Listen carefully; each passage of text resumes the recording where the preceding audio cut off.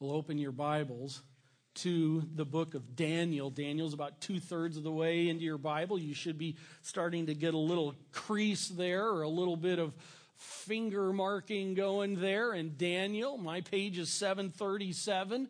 I don't know what yours is, but if you don't have a Bible with you, we've got some people coming around. We want for you to have a Bible in your lap to be looking at as we dig into it. And as you're turning there, the last 3 Sundays, we spent the first Sunday taking a look at the first couple verses of Daniel chapter 1 and being able to see the reality that God brought his judgment upon Israel. The northern kingdom, Israel, had been exiled, then the southern kingdom, Judah, had been exiled. We've gone through that whole history if you were here at that time. And God had warned them, and yet God's serious about following him. And he had, in his long suffering, had been patient with the people of Israel. And yet it came to a point where he said, enough's enough. And it's time to lovingly bring judgment upon you, frankly, so that you end up getting it again. And so God exiles them out, and Judah is exiled out. Nebuchadnezzar comes in and takes them over. And then we saw 4 kidnapped teens, God-fearing teens, Yahweh-fearing teens, then minister to the Lord, if you will, by standing upon the convictions upon which they have and seeing God bless them in that. And then last Sunday, we saw God minister his favor, equipping goodness. God gives, we talked about last week, and bless them with it. And today we're taking a look in Daniel chapter 2, beginning of a very famous story that most people have heard about, whether they are Christ followers or not. We're going to kind of cover the first portion of this and the tension of it all. And let's pick up in verse 1, Daniel chapter 2. You there? All right, let's go. In the second year of the reign of Nebuchadnezzar. Now, hold there. In the second year. Now, wait a second. Because back earlier in chapter 1, it talked about how Nebuchadnezzar came in and the guys went to the king's academy, if you will, the kidnapped guys for how many years? 3 years. So if this is the second year of King Nebuchadnezzar, what's with that? Are we not, now, is this not chronological? I'll say this. That's a good question to ask because sometimes in Daniel, it's not necessarily chronological. So here, though, we ask the question, what's going on? Well, here's the answer to that. And I'll say this. Yes, it is chronological. And here's why. A king's first year back in that day, or first portion of the year, was not their first year. Nebuchadnezzar came to the throne September 7th, 605 BC. Okay? So in September 7th, 605 BC, their calendar year actually went more from April to March. So and the reason he came to the kingship was because his father, it's something like Nabopolassar, poor guy, name with that, but he died.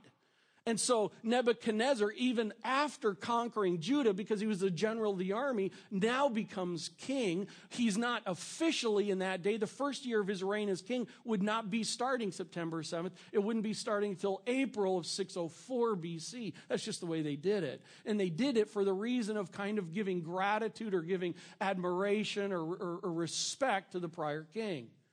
So in this, when it says the second year of Nebuchadnezzar's reign, this is technically at least the 3rd year of their schooling. This event could be taking place anywhere from, I'm just going to say, a month to months after what we studied last week at the end of Daniel chapter 1, okay? So that's where a little bit of funkiness comes in there. Don't want for you to get confused. In the second year of the reign of Nebuchadnezzar, Nebuchadnezzar had what? Dreams. Now, something I want to point out about that is it's plural. That means that he didn't just have a dream, he had dreams in it. That meant multiple dreams. How many? I don't know. Was it 2? Was it 5? Was it 20? I don't know. How long had he been having these dreams? I don't know. Was it for a week? Was it the last couple of days? Was it for months? Was it for actually potentially a year or more? We don't know in the text, but we do know this. He had multiple dreams. I wonder what kind of dreams they were. Well, let's keep reading. Nebuchadnezzar had dreams. His spirit was troubled and his sleep left him. So these kinds of dreams that he's having are mind-disturbing dreams. These are sleep-deprivating dreams that he's having. In other words, these aren't ordinary or even kind of weird dreams. By the way, I don't very often remember my dreams, but it's so interesting. Here we are talking about this today, and last night I had a dream that we were in some house, just small house, with Ruth Graham, Billy Graham's wife. And we were at washing the dishes. She was washing the dishes, and we're just sitting in the kitchen talking. And then we were out driving in the car, and we were talking. I said, oh, Colorado Springs. Yeah, I remember. I used to come out here all the time as a boy to camp to Eagle Lake up in the mountains when I was a little kid. She was like, really? I know Eagle Lake. I'll just say this. It wasn't one of those kind of dreams where you just go, what? That is bizarre. It wasn't one of those kinds. It's where I was saying, I'm going to sleep okay tonight, even though I had that dream. For Nebuchadnezzar, he wasn't. This was something just setting him, bothering him all the way. It's a soul troubling. The word that's used here in the Hebrew is talking about this soul troubling, haunting dream that he's having here. What thoughts would haunt a dictator king? Let's keep on going. Verse 2. Then the king commanded that the magicians, the enchanters, the sorcerers, and the Chaldeans, we talked about these last week, I won't take the time today, and the Chaldeans be summoned to tell the king his dreams. I think it makes sense. He calls in his advisors. And if you have a dream, it's also one of those things that it's kind of like outside of the normal. Like my dream last night, what? And yet, he calls in his advisors. This was a normal thing that he would do, as we talked last week. These would be people on call. Now, understand, these are not necessarily people down the hall in offices at the White House. To bring them here for this, it could have taken a day. It could have taken a couple days, especially because the Chaldeans were leaders who, from the southern part of the region of Babylon, the Babylon Empire, that in the prior had taken over the northern part of Israel. And so in this, these were people that likely could have taken a couple days. But here Nebuchadnezzar is hoping through their combined contribution that all of them, that they're going to help him understand this soul-troubling dream that he had. Now, can you imagine being one of the advisors? Well, I can't, but let's just pretend that we were. You get the memo, you get the email on horseback or whatever, and you get, hey, come to the king, we're bringing everybody together. It's like, oh, cool. All of us are coming together. I don't know if that happened all the time, but from reading some history, I don't think that happened all the time where they were come together. It's probably a big meeting. And you're thinking, man, I get to go to the White House. I get to go to the king. And I get the input on this. He needs my help. Wow. I'm something. Kids, you just kind of see that? Even if you were humble, that's still, let's be frank about it, it still runs through your head. So here they are coming to the king. They're gathering us all together. We got a big cheese meeting here going on. And then he changes the attitude here real quick. This is almost hilarious. Look at this. So they came in and they stood before the king. Verse 3, and the king said to them, look at this, I had a dream. Wait, what do you notice about that? It's singular. That's interesting. Was the dreams that he was having the same dream again and again and again and again? Or was he referring to the last dream he had that was the most troubling? Or were these... the text doesn't tell us. But it is just interesting how this flows. I had a dream. I do think it's a single one over again. That's just Doug. I had a dream, and my spirit is troubled to know the dream. Now, this word for know in the Hebrew, you and I first read this, and we go, as I've always thought, he just wants to understand the interpretation. I just want to put out there, because if you do some reading on it, you can find some people who say, no, this isn't just referring to he wanted to understand the interpretation of the dream. This is also referring to, my soul is troubled. I don't remember the dream. In other words, the word is used in areas to where it's referring to having forgotten something. but you know that something happened. His soul, have you ever had that? You wake up in the morning and from a dream and you're just like sweating and all bothered, and it's like, I don't remember what I dreamed, but I know it was bothersome. Well, I don't think that's the case. I just want for you to know here that in this, it has the potential to mean, as you read through here, until a couple points, I think he's actually getting to where he knows what he dreamed, but he's wanting to understand what he dreamed. And my spirit is troubled to know the dream. Verse 4, then the Chaldeans said to the king in Aramaic. I'm going to pause here for a moment because of this. It may not mean much to you, but once at this point, Daniel shifts from having written in Hebrew. We talked about this in our introductory Sunday on this first Sunday 3 Sundays ago, that the first part up to here was written in Hebrew. Hebrew was his native language. He learned as a boy, learned as a teen. And most of what he's writing for in Hebrew is really directed for his Hebrew brothers, his Israelite brothers and sisters, to really grasp what's going on. And at the end of Daniel chapter 7, chapter 8 and on, he brings back Hebrew, but right here, the original writing is actually shifts into Aramaic. Aramaic was the language that he was speaking in the day in Babylon. So it's this way. The first portion of Daniel is really intense for if you're a Jew, if you're an Israelite. It really has deep meaning for you in understanding what's going on. Then he shifts over here into Aramaic. Now he's speaking about world things. It's kind of like English today.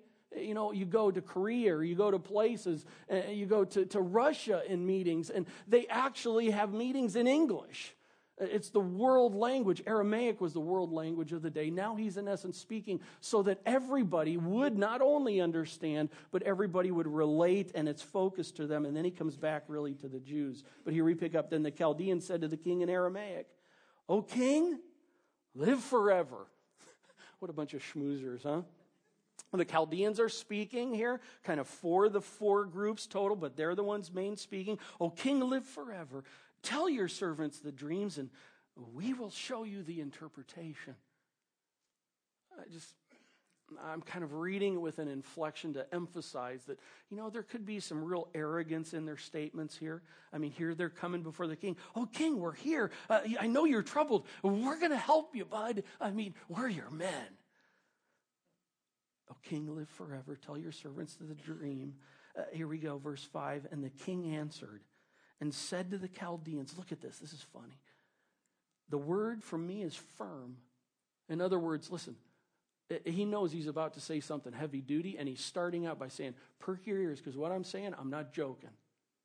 "The word from me is firm. If you do not make known to me the dream and its interpretation, you shall be torn from limb, and your houses shall be laid in ruins."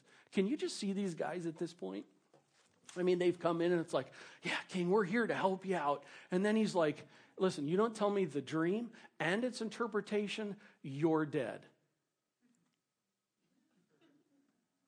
What? This was a shocker reality. Let's keep reading. Verse 6, but maybe there's some hopeful contrast here. "But if you show the dream and its interpretation, you shall receive from me gifts and rewards and great honor. Therefore, show me the dream and its interpretation." Now, are you getting the idea that this is talking about, he's saying whether he knew it or not, he's saying, I want for you to tell me the dream and I want for you to tell me the interpretation. Right? That's what he's wanting to know. And these guys are like, "Give me a reward." Listen, the reward is useless. This is impossible. It's kind of like, if you can jump from here to the moon, I'll tell you what, I'll give you everything that I have, however little, however much that is. You're like, big deal. I can't jump to the moon. And so here these guys are there, and they've got to be floored by this. And I love the response. Verse 7. They answered a second time and said, "Let the king tell his servants the dream." I think this is kind of a wise response, frankly. It's like, let's reverse. "I'll tell you what, you tell us the dream again, in case you didn't quite understand what you were saying." Let the king tell his servants the dream, and we will show its interpretation.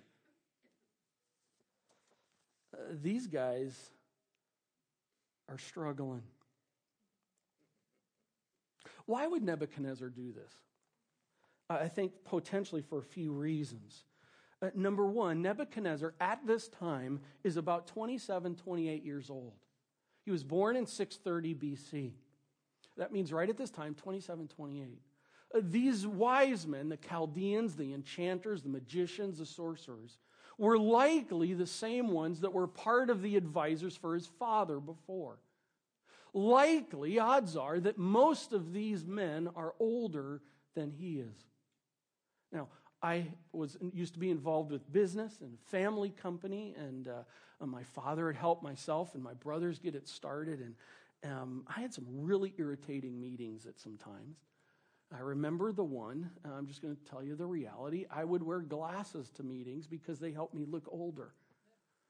And the reason was because we would meet with our distributors. I remember the particular one, it was a meeting from a distributor from Holland, and he was coming, he was talking to us, and you could just see the whole tone of the whole thing was, this is so cute.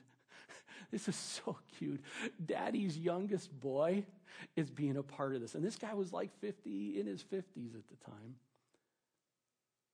And it was so irritating, insulting, because you don't understand. Now, I understand why you're thinking that way, but you don't understand the whole story. Listen, Nebuchadnezzar, at this time, he was general of the army. Yeah, sure, he had some advantages from his father, just like I did. Absolutely no question about that. But yet Nebuchadnezzar was general of the army, you read in history about him, and his capabilities were astounding as a young man in his 20s. Astounding.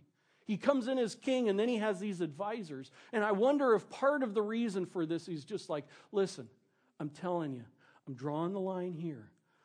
I'm the king. It could be that as a young man, he saw these guys working his dad. Or he just saw from afar, or from next to the side in the shadow, if you will, that these guys were using and abusing his dad. I don't know, but it could be a possibility in it. I got to tell you, maybe it's the fact that Nebuchadnezzar is just a real thinker, and he really actually wants to know if these guys are really real from the gods, polytheistic worldview. I don't quite know what's going on here. It could be a combination of these, but here's the deal. He's laying it on the line, and they're freaking out. Verse 8. The king answered to their, hey, why don't you just tell us the dream suggestion again?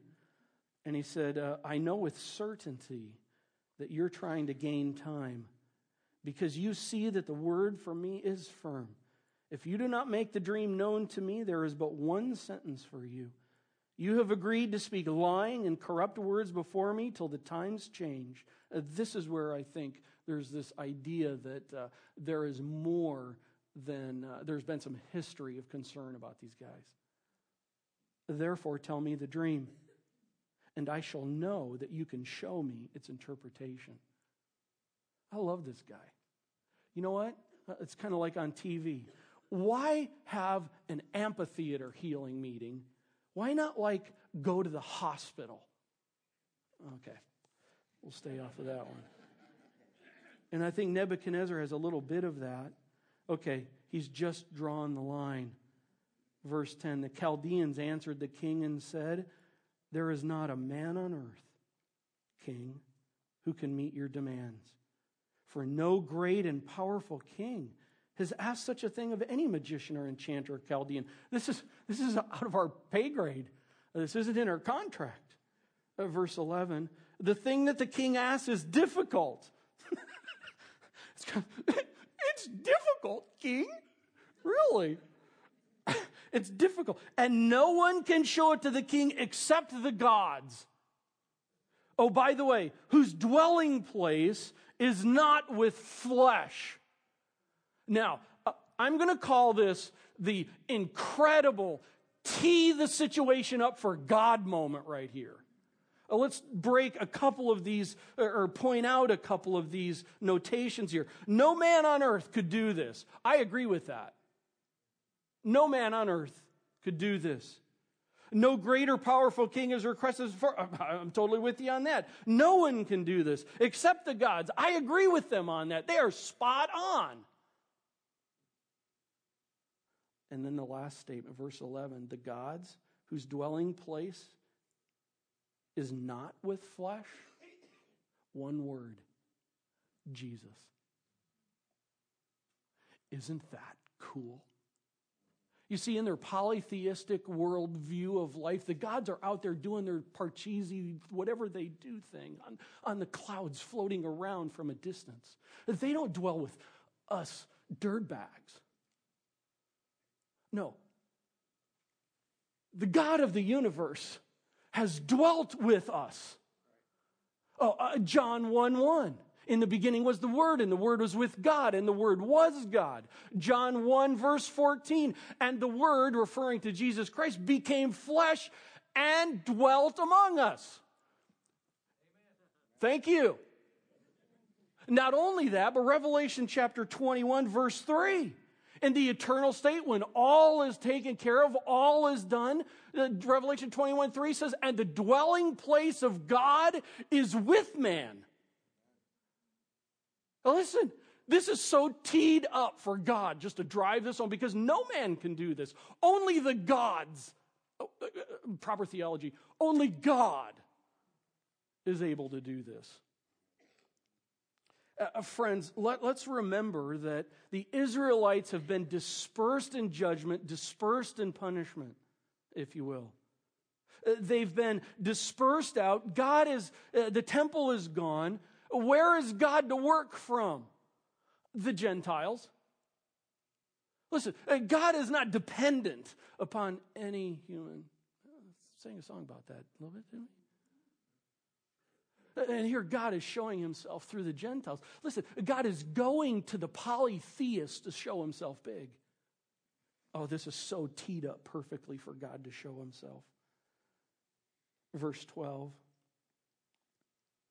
Because of this, the king was angry, very furious, and commanded that all the wise men of Babylon be destroyed. Wow. Verse 13. Or I'll just say this. When the king ain't happy, no one's happy. Verse 13. So the decree went out, and the wise men were about to be killed. By the way, where's Daniel, Hananiah, Mishael, and Azariah in all of this? Oh, and they sought Daniel and his companions to kill them. They sought him out. So they weren't there at the meeting. I want to pause here for a little bit. What would you be thinking if all of a sudden you got the message that because you're classified in one of the categories of the wise men category, you weren't even there, you couldn't even speak, you didn't have anything to say, and you're told basically, come along, and we're going to kill you? What would you be thinking? Or what would you do? I'd suggest generally there's two things we do. One is we would attack. We would attack, in our thinking. Who is he? Who is this king? He has no right. This is unfair. He is evil. Why me? I wasn't even given a chance to try and throw my 2 cents in this deal. But by the way, that thinking mentally can go into the whole aspect of, God, what's your problem? Where are you? Who are you? Oh, here's another one. A bad situation is happening before me. Satan's behind this. Really? Be careful. Because very well possibly could people who are thinking that at that time, they are literally attributing the situations at hand that are at the hand by God himself as from Satan. We need to be careful. You could take that into verbal reality, not only think it, but say it, both to the king. Here's another one, attack physically. Just charge the king and take him out. What do you got to lose? Your life? I mean, you're already going to be killed, so just go at him, attack him physically. So attack, or another one is retreat, go into hiding, go to Canada, just give up, fall apart in panic, freak out, go to isolation, go into depression. I wonder how they're going to respond.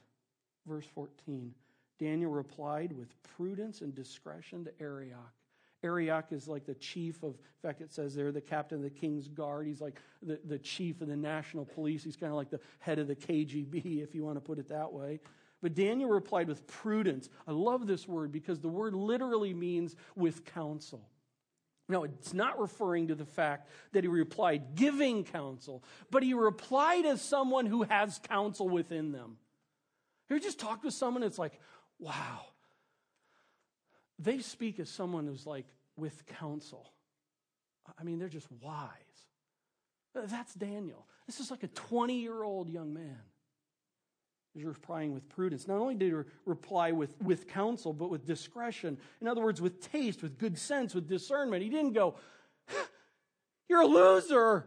How can this happen?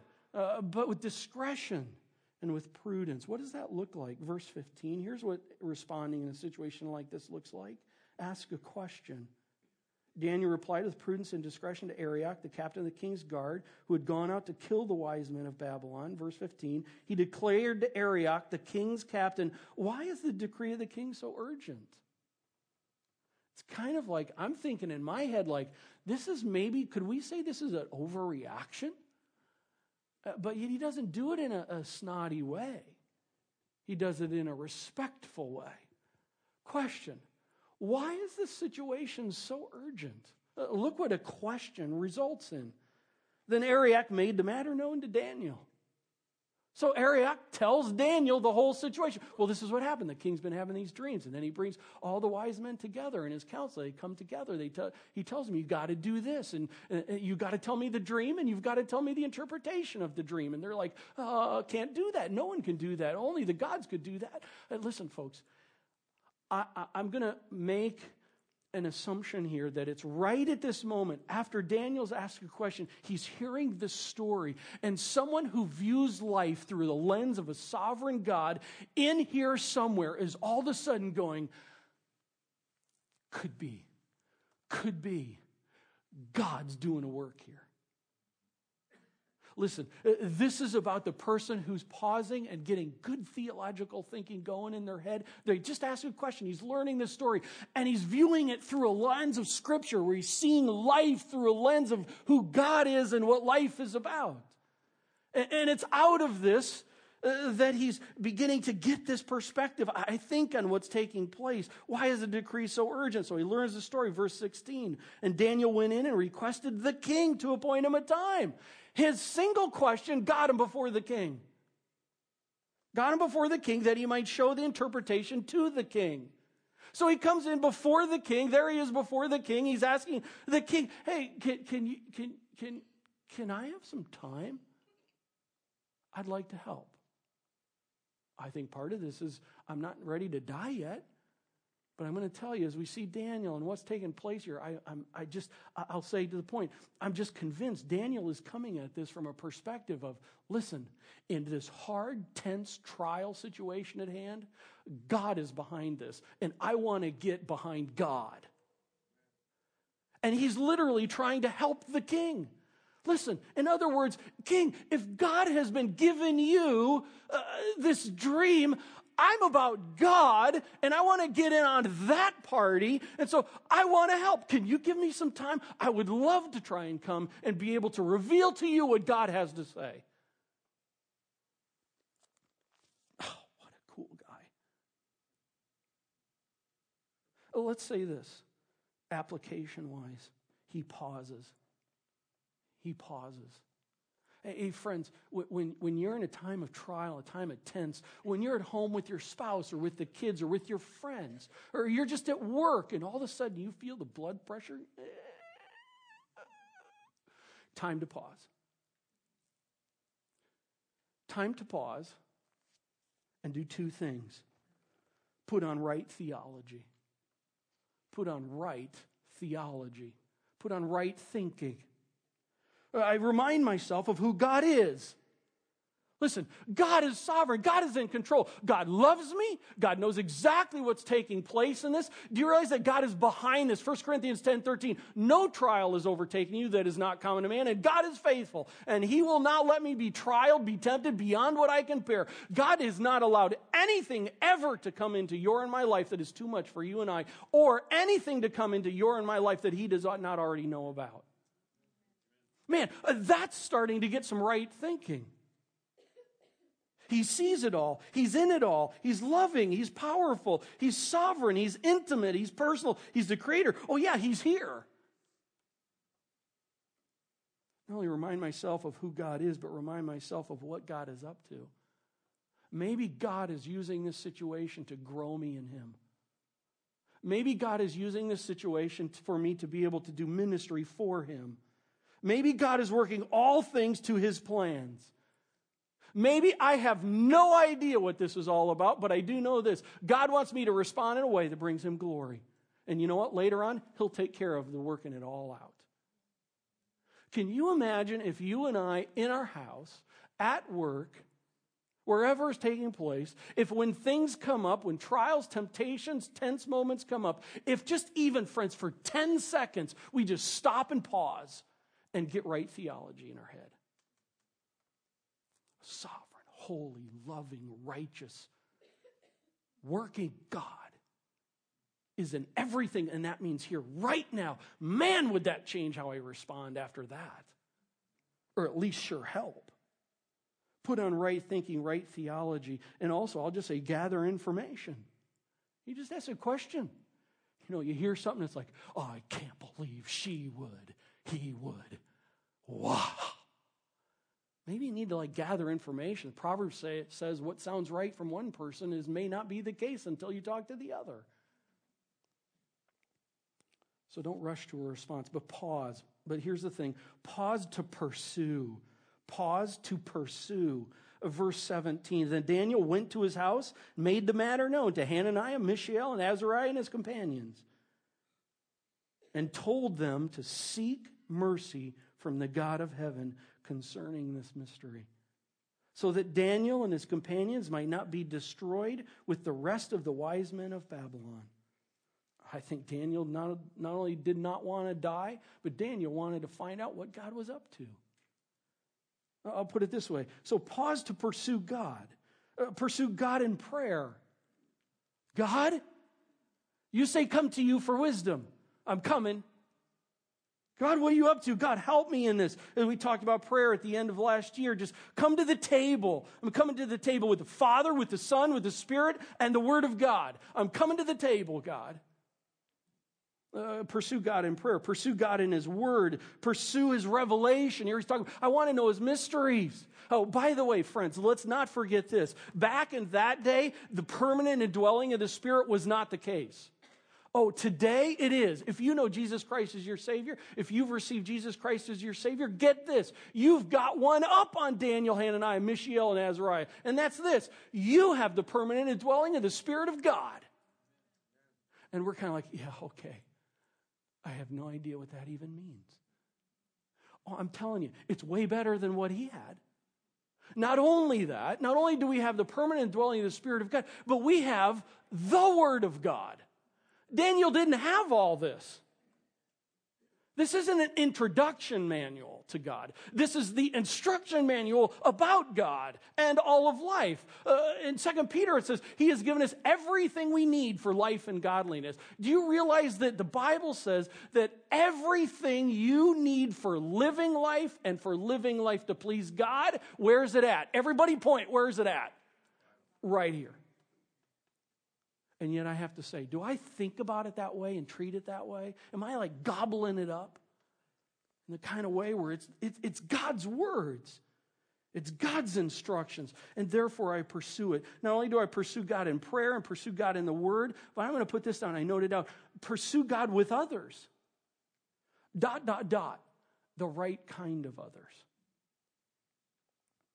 The right kind of others are not this. In these kind of situations, it's not unredeemed, unpraying, unword of God people. But my aunt who whatever, my friend who's not even a believer, or this or that, and I'm seeking the counsel from them, I'm going to tell you, they don't have an understanding of sin, they don't have an understanding of God, they don't have an understanding of life. That's not the right kind of others. But pursue with others the kind of people that are going to bring you and me to our knees together and to the Word of God. Not just talking about God, but opening the Word of God. Listen, and I'm not talking about professional counselors, I am, but I'm talking about any kind of counselor. Are they the kind of people to bring you to prayer and to the Word of God? Then that's a great situation that you've got at hand. Let's find out what God's Word has to say about that. Is that the case? Or am I talking with Aunt B, who just is like, you know what? I read on Oprah the other day. And I do mean this serious. Also, I'm just going to add this I'd written down. I'm just amazed at oftentimes the lack of Christ relationship between brothers and sisters in Christ. In other words, there's just a whole lot of relationship isolation taking place. And where did Daniel go? He took it to these guys. He took it to his guys. Do you take things to your small group? I need help. I'm wrestling through this. Do you call someone who the right kind of others who's going to come around you and help you and get with people?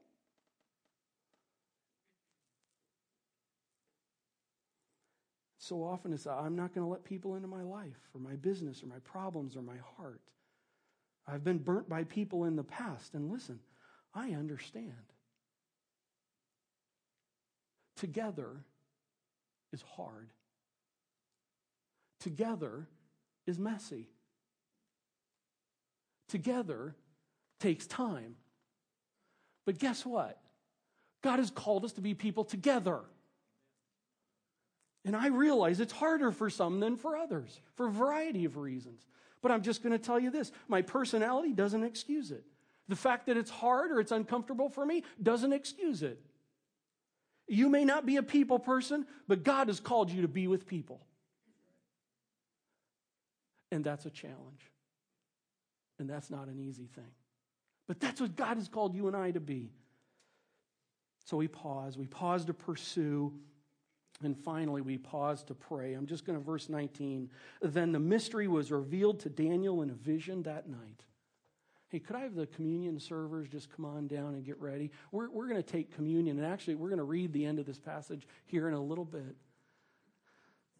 Well, I think this is just a perfect time to take communion, because here's what I want for us to do together. I would like for us, in essence, to pause. Just to pause together. To pause together and to, here in the time of communion, just pause and get our thinking right. Listen, friends, Jesus Christ, the second person of the Trinity, God in the flesh, has come and dwelt among us. And did for you and I what we cannot do for ourselves in dying on the cross. You see, every one of us has a sin problem. We're separated from God because of sin.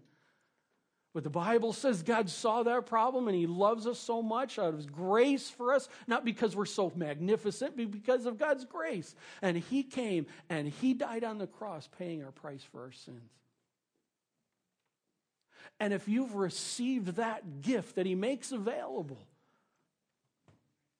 you've been redeemed. And communion is a time to remember the broken body and the shed blood of our Savior for paying that price for you and I. And this is a time of pausing to pursue and remember, and also to praise.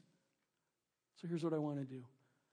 We're going to have a song playing here. I would encourage you, just on your own, read verses 20 to 23. And just whenever you're ready, if you know Christ is your Savior, just go ahead and get on up and go grab a cup and grab the bread and bring it back to your chair, and then we're going to partake together.